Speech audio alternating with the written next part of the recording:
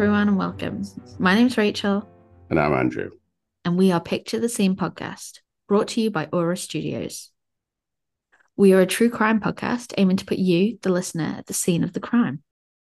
We bring you an episode on a weekly basis, with Andrew mainly focusing on the lesser-known crimes from the UK and Ireland. However, I like to take on some of the bigger, well-known cases from time to time. As we are a true crime podcast, listener caution is advised, and today is no different. Unfortunately, on the topic today will be the death of a mother and her unborn baby. So if this is something you feel you aren't able to listen to just now, please feel free to skip on and head on through our back catalogue. If you like what you hear, please do follow us on whatever social media platform you prefer, along with wherever you listen. And if you have the capability, why not give us a rating and review as well? These ratings and reviews honestly mean so much to us, because not only do we love hearing from our wonderful listeners, but it also encourages new listeners to come and give us a try. So thank you from the bottom of our hearts.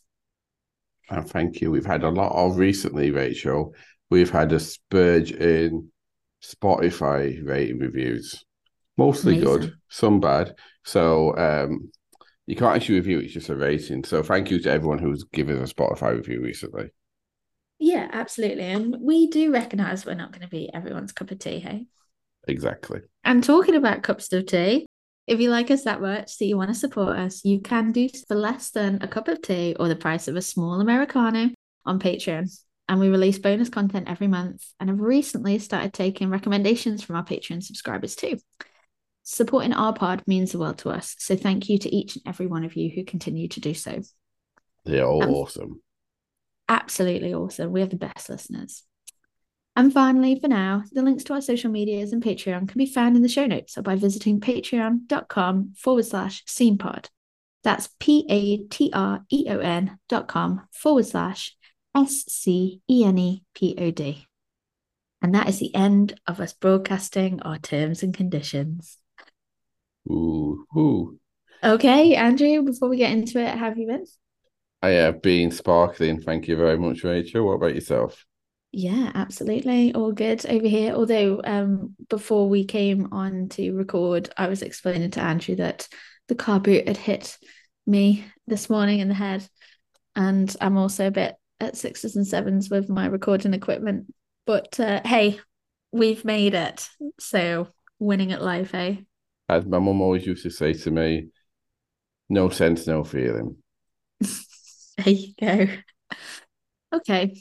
Well, we're attempting something a little bit different this week, and I'll be bringing you a two-part episode with the first installment today, and that's focusing on the time running up to and immediately following the crime that we're covering. And our second episode, which will air next week, will focus on the run-up to the trial. This case is quite a well-known case and a very well-documented one. So I'm going to tell the story to our listeners and try and remove any bias so you can make up your own mind on their guilt or innocence. As I did mention, it's a major US case from 21 years ago, which was recently back in the press and has therefore sparked my curiosity. And I personally originally set out with my own verdict on the case and on the defendant, but I have changed my mind quite a few times during the research phase for this pod. I'm really keen to hear from anyone who has an opinion on this case, and yeah, I'm looking forward to kind of presenting my thoughts and feelings on what's happened during the case and the trial. But yeah, for now, let's jump right in. So if it's safe for you to do so, I'd like all of you to sit back, relax, and picture the scene. I'm taking you back to Tuesday, the 24th of December, 2002, to Modesto, California. It's 6:53 in the morning, and the temperature has notched just above 0 degrees Celsius. That's a cool 34 degrees Fahrenheit. But it is Christmas Eve morning, so we can forgive the cold in the air. At 523 Covina Avenue, the Peterson household is quiet and still. 27-year-old Lacey Denise Peterson wakes up just after 7 a.m. that morning. Her mind was racing with plans for the day ahead. Having finished her breakfast of cereal, she begins making a list of final errands to run before the big man arrives and it's Christmas Day. Her husband, 30-year-old Scott Peterson, stirs at around 8 a.m. and heads downstairs to join his wife for breakfast, treating himself to a bowl of cinnamon puffs from Trader Joe's. I thought that was quite an interesting cereal choice for a 30-year-old man, but It is. I don't know what they are. They're obviously just available in America, maybe. yeah, potentially. I actually think that they're a little bit like Cheerios, maybe over here. Maybe. Who I knows? could be standard. Somebody can, I'm happy to be corrected. What's the word? I'm happy to stand corrected on that. But yeah, I imagine that's what they're like. But yeah, I did think to myself. But then I also thought, and massively digressing here, my other half really loves Frosties, and I always have seen them as quite a children's cereal. Not sure what your thoughts are there, Andrew. Frosties. I tell you, Frosties. Yeah, they are virgin on the children's cereal. I tell you what, I was trying to get for months, and I can't seem to find them anymore. Sugar Puffs. Oh wow! Who was the there was a sugar buff monster. Am I right? Honey Monster, yeah, but I did find a packet in the end, but they're not called Sugar Puffs anymore. They're called something else, and they don't have sugar on them anymore. I don't think. Oh, so they're not sugar puffs anymore, really. Yeah, Interestingly, in Dubai, there is a cafe in the mall that sells old cereals. And when I say old cereals, not like molded. dated Yeah, cereals, yeah, like retro cereals. very So cool. that's quite a cool concept, isn't it? Yeah. I mean, there's not much the Dubai Mall doesn't have on offer. But yeah, a cereal shop. Who knew? The Petersons tied the knot back in 1997, having met just 2 years earlier in 95 at a local restaurant whilst they both attended the California Polytechnic State University. Lacey, an outgoing, smiley, and energetic Californian girl, was now about to celebrate the Christmas she'd always dreamt of.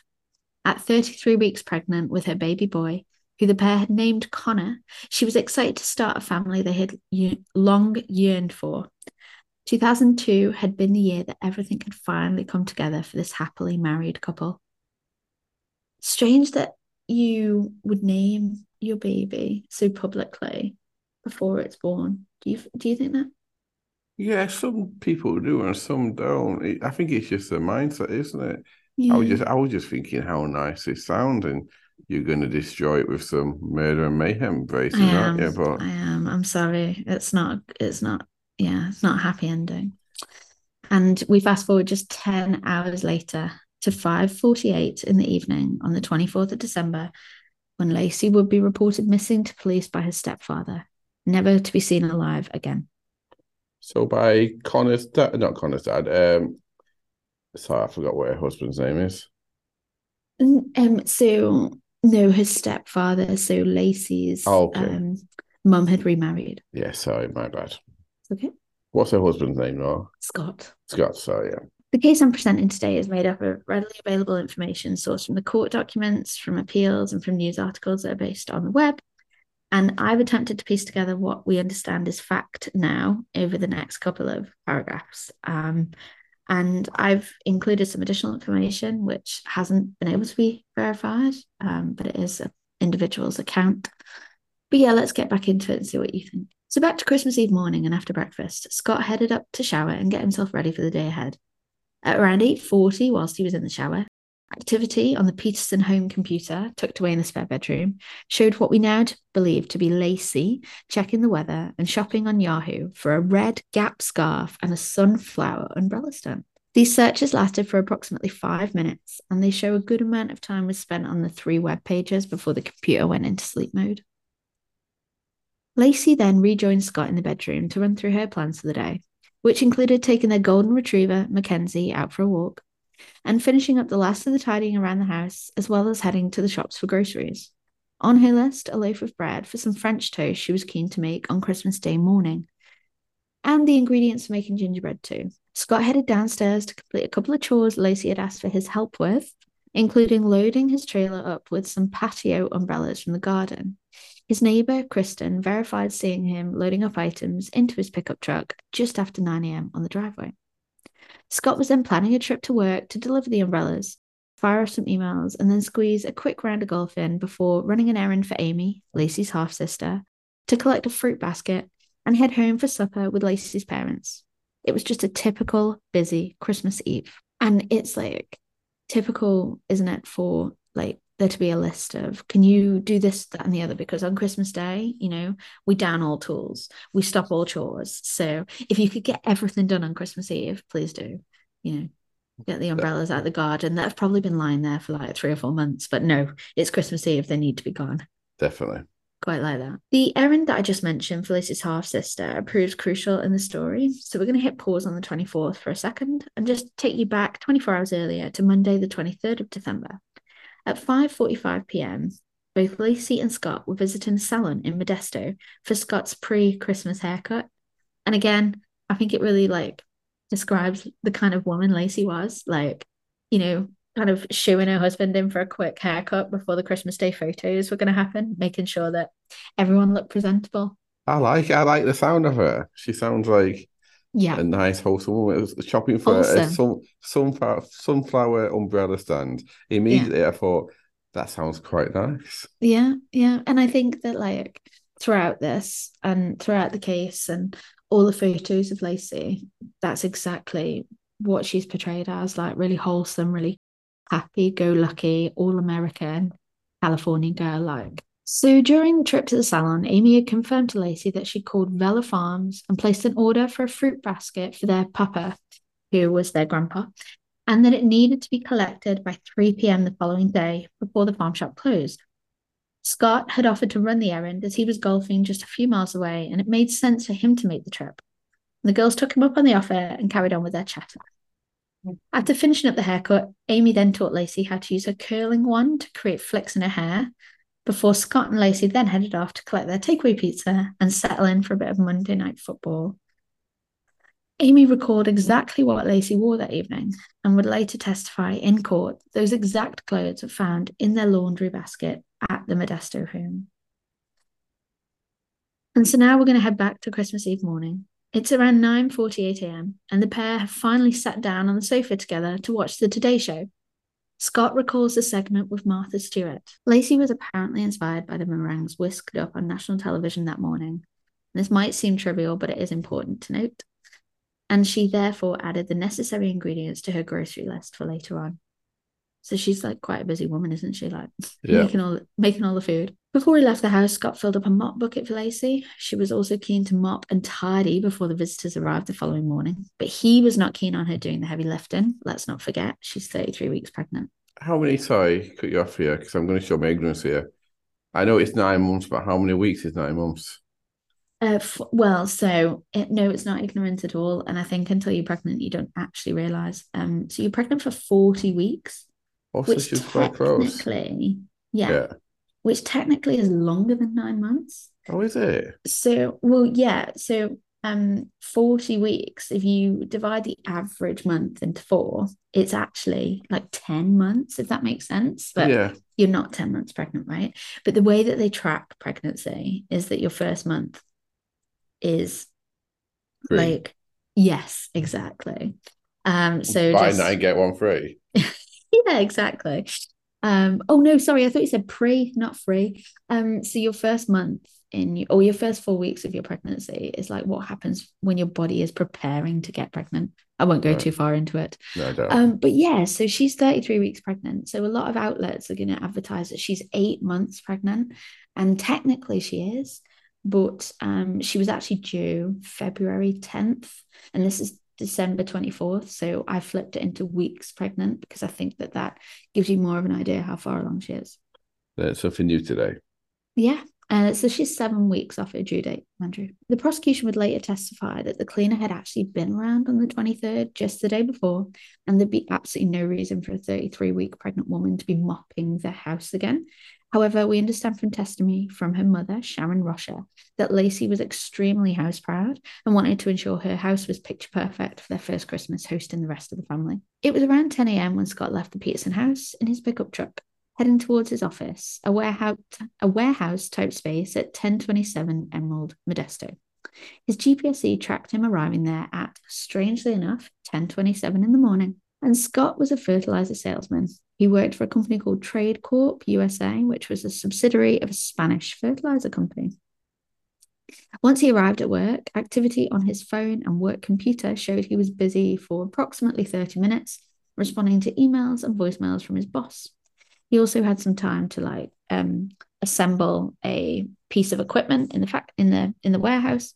And then shortly after 10 a.m., he logged off the computer and decided against going to the golf course. He thought it was too cold. So instead, he hooked on a brand new boat he'd purchased only a couple of weeks earlier to his pickup truck. And at around 11:18, he left work to begin a 90-minute trip to Berkeley Marina, situated on the east coast of San Francisco Bay, where he arrived at 12:54, as evidenced on his marina parking receipt. Did he pick the fruit up? Because it's Not yet. Got to do it by 3 o'clock, haven't Hit pause on that. Scott would later tell detectives that upon arrival, he stayed for approximately 2 hours, during which time he launched his boat, motored north for 2 miles to Brooks Island, where he drifted for a bit and fished. But it then became choppy and started to rain, so he headed back in. He did speak to a couple of fellow fishermen, both on the way out and the way back in, and a gardener and 2 Berkeley City employees reported seeing him and verified the times he gave to the police. However, the prosecution would later argue in court that Scott's account of that time period should not be trusted, as the harbour master testified it did not rain at all at the marina on the 24th of December. During this 83-mile car trip, back at home at approximately 10:18, Mackenzie the dog was discovered by the next-door neighbour on the sidewalk, his muddy leash still attached, with no trace of Lacey to be found. That's not good, is it? No. Someone's so house proud and so meticulous, you wouldn't let your dog run around with a muddy leash. No, on the sidewalk of quite a busy road, hey. Neighbour Karen Service testified that she walked Mackenzie across the front lawn of the Petersons' house, noticing their side gate was open at a 90-degree angle. She popped Mackenzie back in, said her goodbyes, and closed the gate fully behind her. And I love that. Like, you do just say goodbye to a dog, don't you? You do, yeah. Can't not. Only 20 minutes later, the postman walked past the same gate, noticing that the gate was once again open, but oddly no Mackenzie barking at him, as was usually the case. The postman would later claim that despite contacting police, he was never called on for a witness statement, something he now believes could have helped detectives better understand the timeline of events that morning. Between 9:50 and 10:45, there were multiple but unconfirmed sightings of Lacey observed in an approximate 1-mile loop from her home. But of the 24 individuals who claimed to have witnessed Lacey walking Mackenzie during this 55-minute period, only 3 of these sightings were followed up by Modesto police during their investigation. And this was by telephone. No in-person visits were made, and no one was brought to the stand during the trial to testify to what they did or did not see that morning. It sounds like, I don't know this case at all.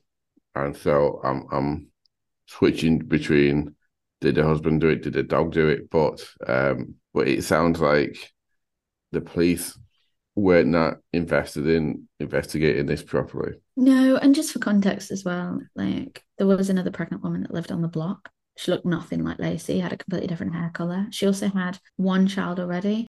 And I know that probably doesn't sound like a lot, but a pregnant woman with her bearing her first child, I guess has very different life to a pregnant woman that's carrying her second child and that kind of just has to get on with things. So Lacey perhaps would have been a little bit more labored in her approach to walking the dog around the block, a little bit slower, a little bit.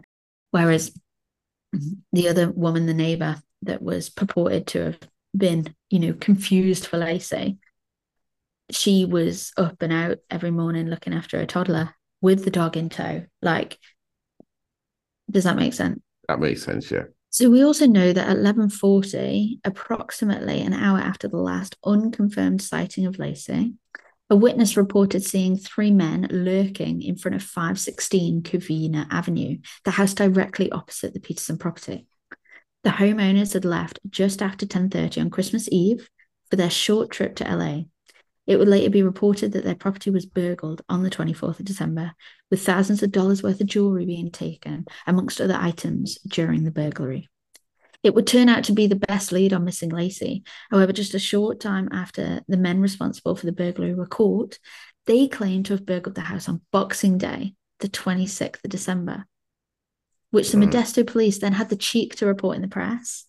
And I say they had the cheek to report in the press because this case was so largely covered across the US that by the morning of Christmas Day, the 25th of December, that Covina Avenue was full of Modesto reporters and news cameras, and no one had caught anything of the burglars of their van on camera. So, like, when the police did get a lead, and when they eventually came to the press conference and told everyone, oh, by the way, the burglars couldn't have had anything to do with it because they burgled the house 2 days later, it was completely factually incorrect. Because the reporters would have been there. Yeah. The reports would have been there. The reporters were in the audience saying, well, yeah, we had people on that street at 6 a.m. when you're telling me those burglars burgled the house and they didn't catch anything. What did the police say to that? So the police came back out and corrected their original statement back to the 24th. And that obviously, the burglars were concerned that they would be tied to the missing woman, Lacey. So it was almost reported in a way that, it was understandable that they lied because, they were desperate not to be tied to this missing woman. Well, of course they were. Yeah. Oh, so now we've got, and I flippantly said the dog because the gate was back open again, but I know the dog didn't do it. So now we've got potentially the husband or the three burglars. Mm. And I assume she's dead because you said that at the beginning, but maybe she's not dead. Spoiler alert. Yep, she died. It's good to clarify in my head. Back to the Berkeley Marina, and it's 2:10 in the afternoon when Scott returns to his vehicle and begins his car journey home. He called Lacey just minutes into his trip, but there was no answer, so he left a voicemail. Hey, beautiful. I just left a message at home. It's 2:15. I'm leaving Berkeley. I won't be able to get to Villa Farms to get the basket for Papa. I was hoping you would get this message and go on out there. I'll see you in a bit, sweetie. Love you. Bye. Establishing an alibi. Absolutely. Yeah. So it's an interesting one. This voicemail was reviewed and kind of like picked apart because there were two sides of Scott Peterson that were brought to the court. And one was that he was just this man that kind of wouldn't go out of his way to be affectionate and caring. That, a lot of his pals and maybe co-workers kind of came out and backed up and supported. And then there was this other side of him, like the perfect gentleman, the perfect brother-in-law, the perfect husband, that absolutely would have left a voicemail like that for his wife. So yeah, you could argue alibi, you could argue innocent, voicemail, lost track of time, oh shit, better butter up my wife and tell her that I love her. Let's see. I'm excited to see what happens. So Scott dropped his boat back to the office and arrived back to the Modesto home between 4:30 and 4:45, where he confirmed seeing Lacey's car still on the driveway, but there were no lights on in the house. He headed into the house the same way he left earlier on in the morning, which is through the now closed side gate. He immediately noticed Mackenzie in the back garden with his leash still on, running free. Scott confirms he took off the leash and put it on the picnic table. He then headed on into the utility area of the house, and Mackenzie and the Peterson cat followed him in. The cat ran towards the mop bucket of water he'd filled for Lacey earlier that morning. So Scott promptly took the bucket outside and dumped the water onto the pathway. He returned to the house and headed straight to the washing machine, removed a pile of unwashed clothes from inside and left them on the countertop. He then proceeded to take off his clothes, put them in the washer, and started the cycle. His family and friends would later testify this was not unusual behavior for Scott. Given he worked with fertilizer chemicals, he was in the habit of removing and washing his clothes as soon as he came into the family home, so Lacey did not have to touch them. Nice. Yeah, very respectful. After undressing, he went into the kitchen. He ate a slice of cold pizza and drank a glass of cold milk from the fridge. And he then headed upstairs for a shower. Upon returning downstairs, he checked the answer phone for messages as the lights were flashing. All this time, he was not concerned that Lacey wasn't around. He'd figured her mum had collected her and they had run the grocery errands together. But upon hearing a voicemail from Lacey's stepdad, Ron, asking them to pick up some whipped cream, Scott called Sharon to check in. Now we're going to introduce witness accounts back into the thread, so I'm going to run through a verified timeline of events now. At 5:17 that evening, Scott calls Sharon, Lacey's mum, to see if Lacey's there, but she is not. After a brief discussion, Sharon tells him to call some of her friends and visit the neighbors too to check if anyone has seen her. 5:26, Scott then calls Stacy, one of Lacey's girlfriends, asks her if she's seen Lacey or talked to her. She has not, but offers to check in on some other friends to see if they have. At 5:30, Scott heads to the neighbor's house, at which point he seems to be distraught. The neighbor confirmed she had not seen Lacey all day and was in fact under the impression the Petersons had left for holidays as the blinds weren't up. Now, this was never verified. Were the blinds up? Were they down? Apparently, Lacey was very house proud. And the first thing she did in the morning before she sat down and have breakfast was pull the blinds up, draw the curtains, make sure it's all, very neat and tidy. So this was deemed by her neighbour to be very unusual, but never quite got to the bottom of that one. The neighbour did, however, confirm the Christmas tree lights did come on approximately an hour earlier than Scott arrived home. And at this point, Scott's car was not on the driveway, so she assumed that the Christmas tree lights were on a timer. Yeah. By 5:44, Scott has called several people in a frantic search for Lacey and then returned Sharon's call confirming no one has seen or heard from her. At this point, Sharon instructs her husband Ron to call the hospitals and to call the police, and then called her friend to come and collect her and bring her to the Peterson house. It's at 5:48 when Lacey is reported missing. Initially, it would be claimed at trial that Scott called the police, but Ron Gransky, Lacey's stepfather, was definitely the one to make the call. The audio of the call can be found online, and just to note, this is now the third piece of evidence the police have misreported to the prosecution. We'll actually link the audio of the call in the show notes for those that want to listen. So just before 6 p.m., Scott headed down towards the park near their property where friends and members of the general public had begun to gather and help in the search for his wife.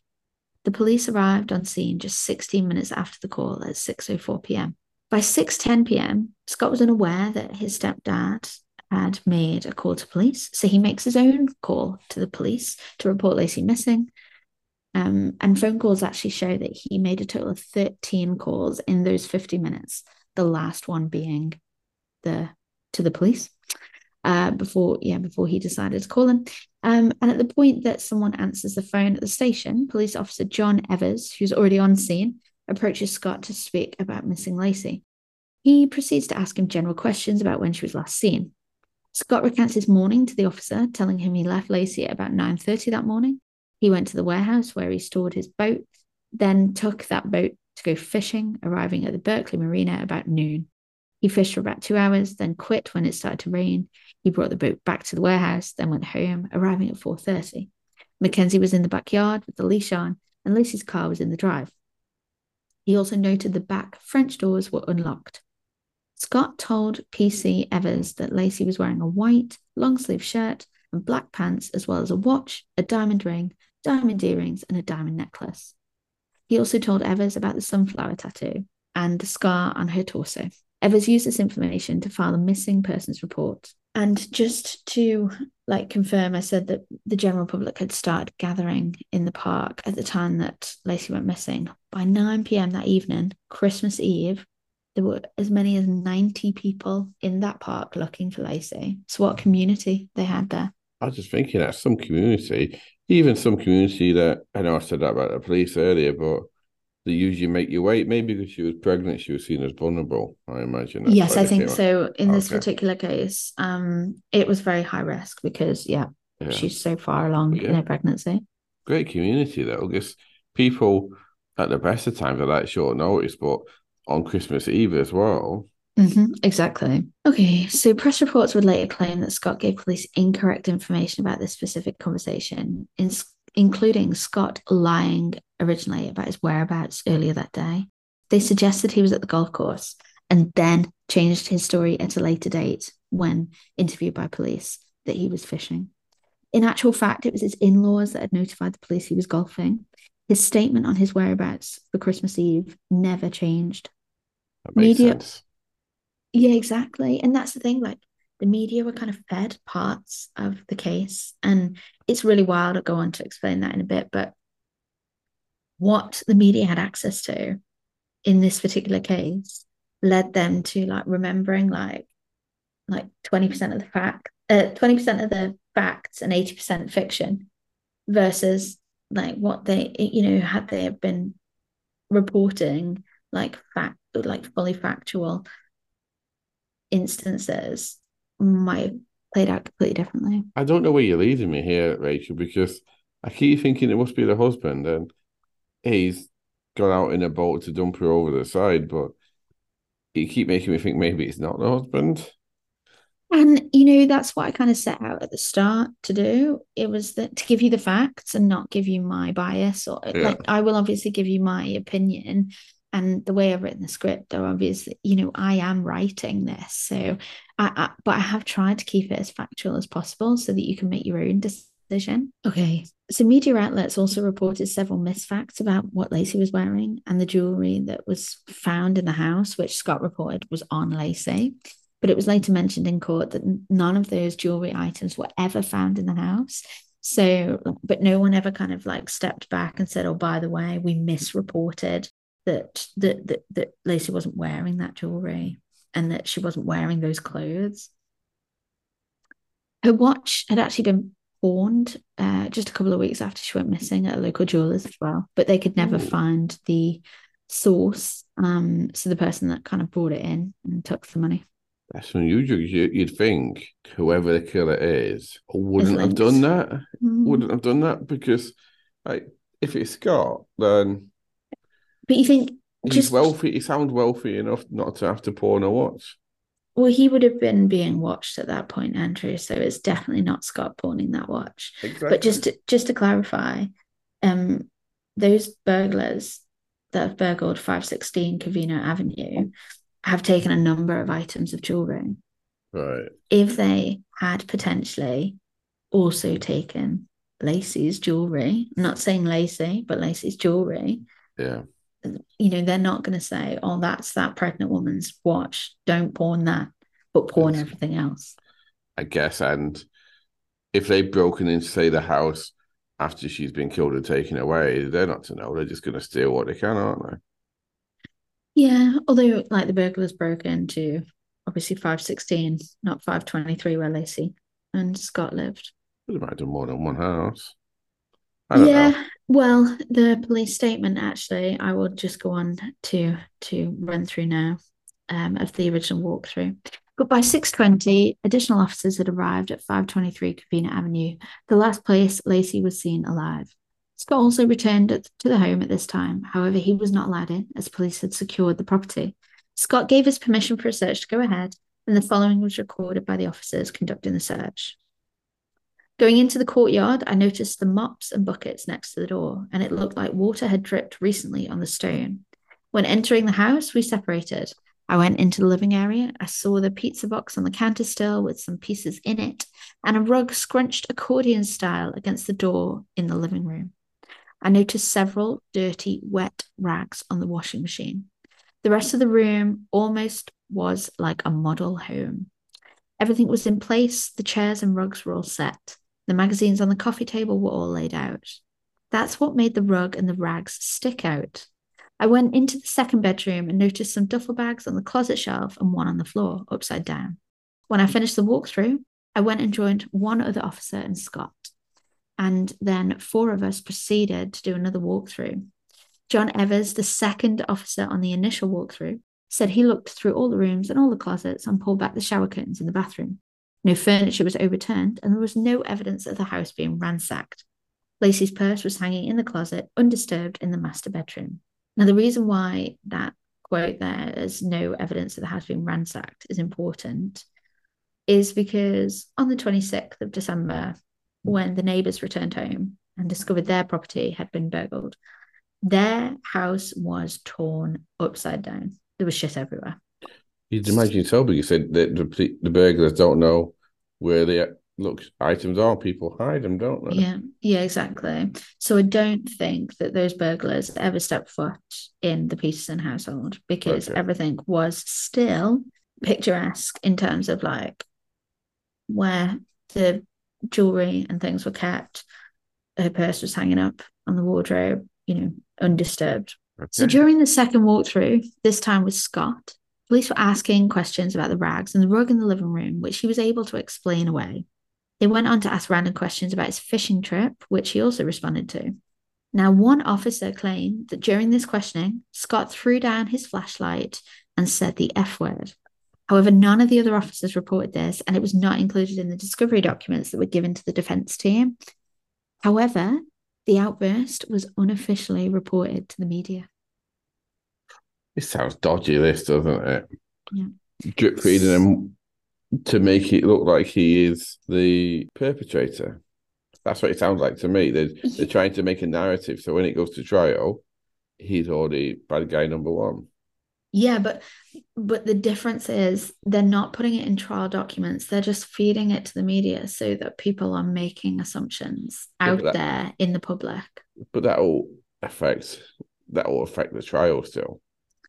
Yeah. So at this point, Scott handed over the parking receipt, which confirmed his visit to the marina, and this was added into evidence. Later, police officers would actually claim that it was dodgy that he had a parking receipt to like evident exactly where he was. But I kind of think you're damned if you do, you're damned if you don't in these instances. Yeah. If he didn't have a parking receipt confirming that he parked his car and, launched his boat in Berkeley Marina, his timeline would have been in dispute. But because he had that receipt, that was seen as, he's trying to give us an alibi here. I don't know about you, but whenever we have like car parking tickets, the receipts, they just go in a little well of the car door. So until like a couple of weeks later when you have a massive clean out.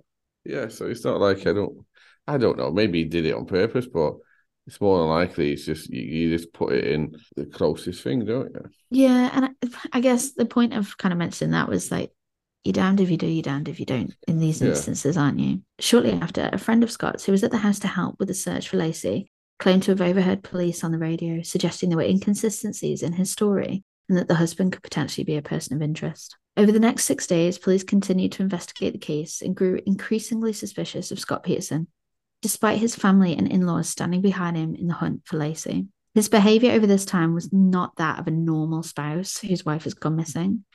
But who can say what is not normal in these circumstances? Like, I don't know about you, but I don't think there's like a playbook for how you behave when your pregnant wife has gone missing. And stress affects people in so many different ways. And I mean, it sounds like as well, the picture you paint of him is that maybe he doesn't always find it easy to show emotions. So I don't know. It seems what's an indicator for me. I know it's not always the case, but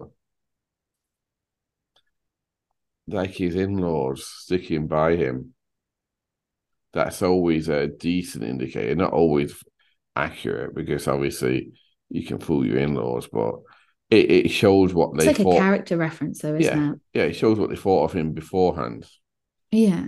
Yeah. And I also think that like he was heavily scrutinized for going golfing on Christmas Eve when his wife is heavily pregnant. But as well, his in-laws were the first to say that like the kind of girl that Lacey, she'd have wanted him from out of the house, from under her feet, because he would have only gotten in the way of her like cleaning or shopping or, I don't know, if she'd have cleaned the living room, he'd have sat on the sofa, ruined all the plumped up cushions and sat there putting his feet up watching television. Like she was, almost grateful a lot of the time to have him at the house so she could go about her business and do what she needed to do and welcome him home later. You've been pregnant, Rachel. I haven't, even though sometimes people think I am. Surely you wouldn't want. I know, obviously, it's not easy being pregnant, but it doesn't mean you'd want someone by your side 24/7. Like, no, you can't do anything.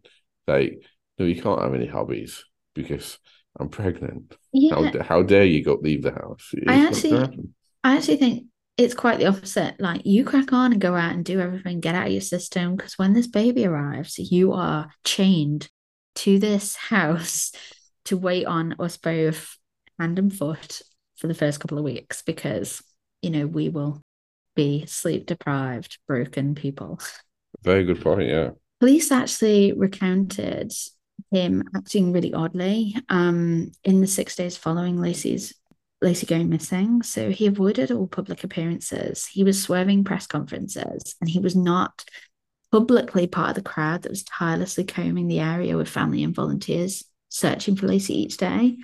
Instead, Scott would be staying quiet in his Modesto home, or he'd be working at the Lacey Peterson hotline. So they'd kind of had this team of volunteers in a local kind of like shop front that was running like a tip line.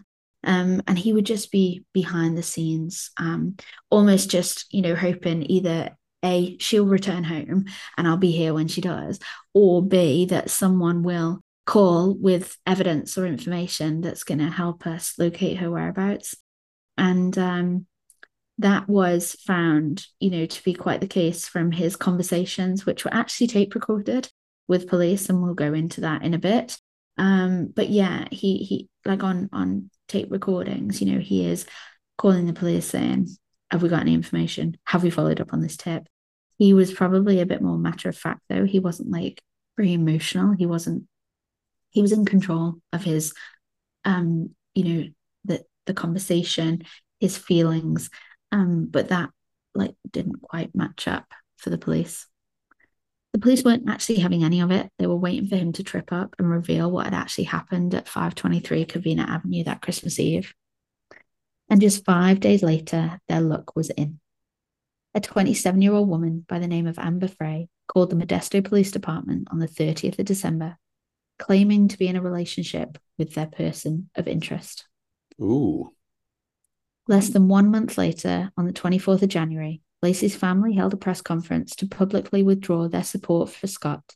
And that same day, in January 2003, a blonde-haired, blue-eyed Amber Frey stepped out in front of a room full of reporters at the Modesto Police Department to tell the story of how she met a 30-year-old, recently widowed man by the name of Scott Peterson 5 weeks before his wife went missing on the 20th of November. Okay, then this obviously is sounding dodgy now. Me can understand the parents withdrawing their support. I don't understand, like, why would he said it was at the police station, so why would they wheel her out? Maybe things are just done differently in America, and I don't understand it. Or maybe it's better that they do it that way. I don't know, but why would you wheel it out and say, "Look, we've got this witness"? Like, surely, I don't. So I actually think, and it's probably the way that I've presented it there, but Amber Frey had a clear message to tell the audience in that she had met Scott Peterson 5 weeks before Lacey went missing, but had told her he was recently widowed. No, I get that. But I get why that's important to the case. But why do you need to tell the world about it until you're charging? Because it's America and they fucking love it, don't they? Trial by media. Do you not think? Possibly nothing against our American listeners, by the way. No, and I didn't mean it like that, but I just meant that like it's sensational news, isn't it? Like, the police being able to report. Do you know what, you see that a bit over here with the recent case, what I'm not going to mention the name of, what's really got my heckles up. Funnily enough, I'm going to mention that in the next episode. Okay. Because it's actually really fucking timely. Excuse my language, but you're absolutely right. They're drip feeding information that is not needing to be known by the public. Yeah.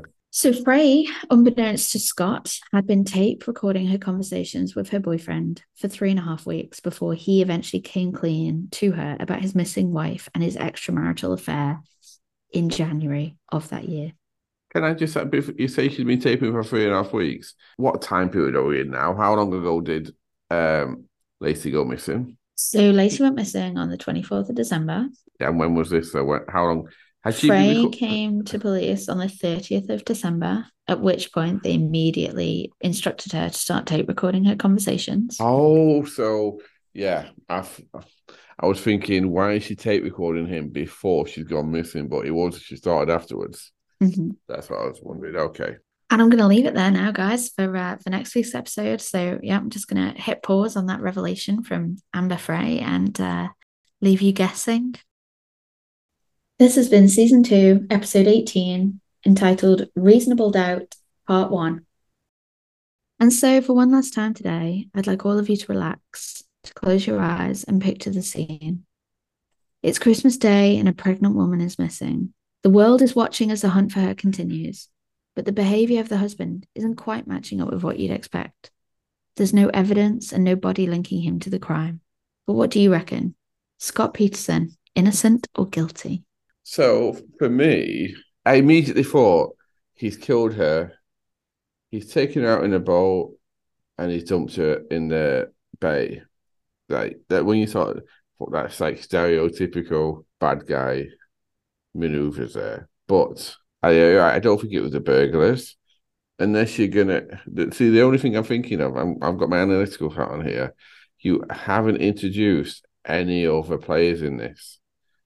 So if it was going to be someone else, you would have mentioned them. That's what I'm thinking. I don't know the case. Oh, you would, unless you're going to save that for next time. Um, I was actually thinking all the way up to. I still think he might be innocent, because even though it might be innocent, but just not a very nice guy. And if he has trouble showing emotion, maybe he's just a little bit cold-hearted, which is why the easiest thing to tell Amber Frey was that he was widowed, because he can play in the sympathy a little bit. And if he's not a very emotional person, then maybe he doesn't care he's having an affair. So he might just be an innocent, horrible person. I don't know. But then, because the in-laws withdrawing their support, sounds like they only did it because she came out and said I was having an affair with him, and he told me he was widowed already. So they're thinking, ding, ding, ding. But um, but I really don't know. Unless you're going to introduce a new character into this in the next episode, and I'm not going to look this up either in between episodes. I don't know this case at all, but I don't know. I honestly don't know, Rachel. I think I'm erring on the side of he's not guilty, but and you can't tell me what you think, I guess, because you know. Yeah, I'm not gonna sway it. I think next week we will run through a bit more around, what came to light in court and a bit more about his behavior. But yeah, they've charged him, and he said he goes to court. So I don't know. I'm interested. I am happy to be No, they corrected. haven't charged him yet. They haven't charged him yet. He's not Okay. gone to court. No, they are just watching him, and they've essentially now they've they've They think got he's guilty. they've got the bullet. They haven't got the smoking gun, right? They've got the bullet. Yeah, they definitely think he's guilty. They sounds like they thought he was guilty from the get go. Yeah. So get go, sorry. So you will see. I am inclining to think he's not guilty, but I only have what you've told me, so I'm interested to hear more. Okay, cool. Well, we'll leave it until next week then.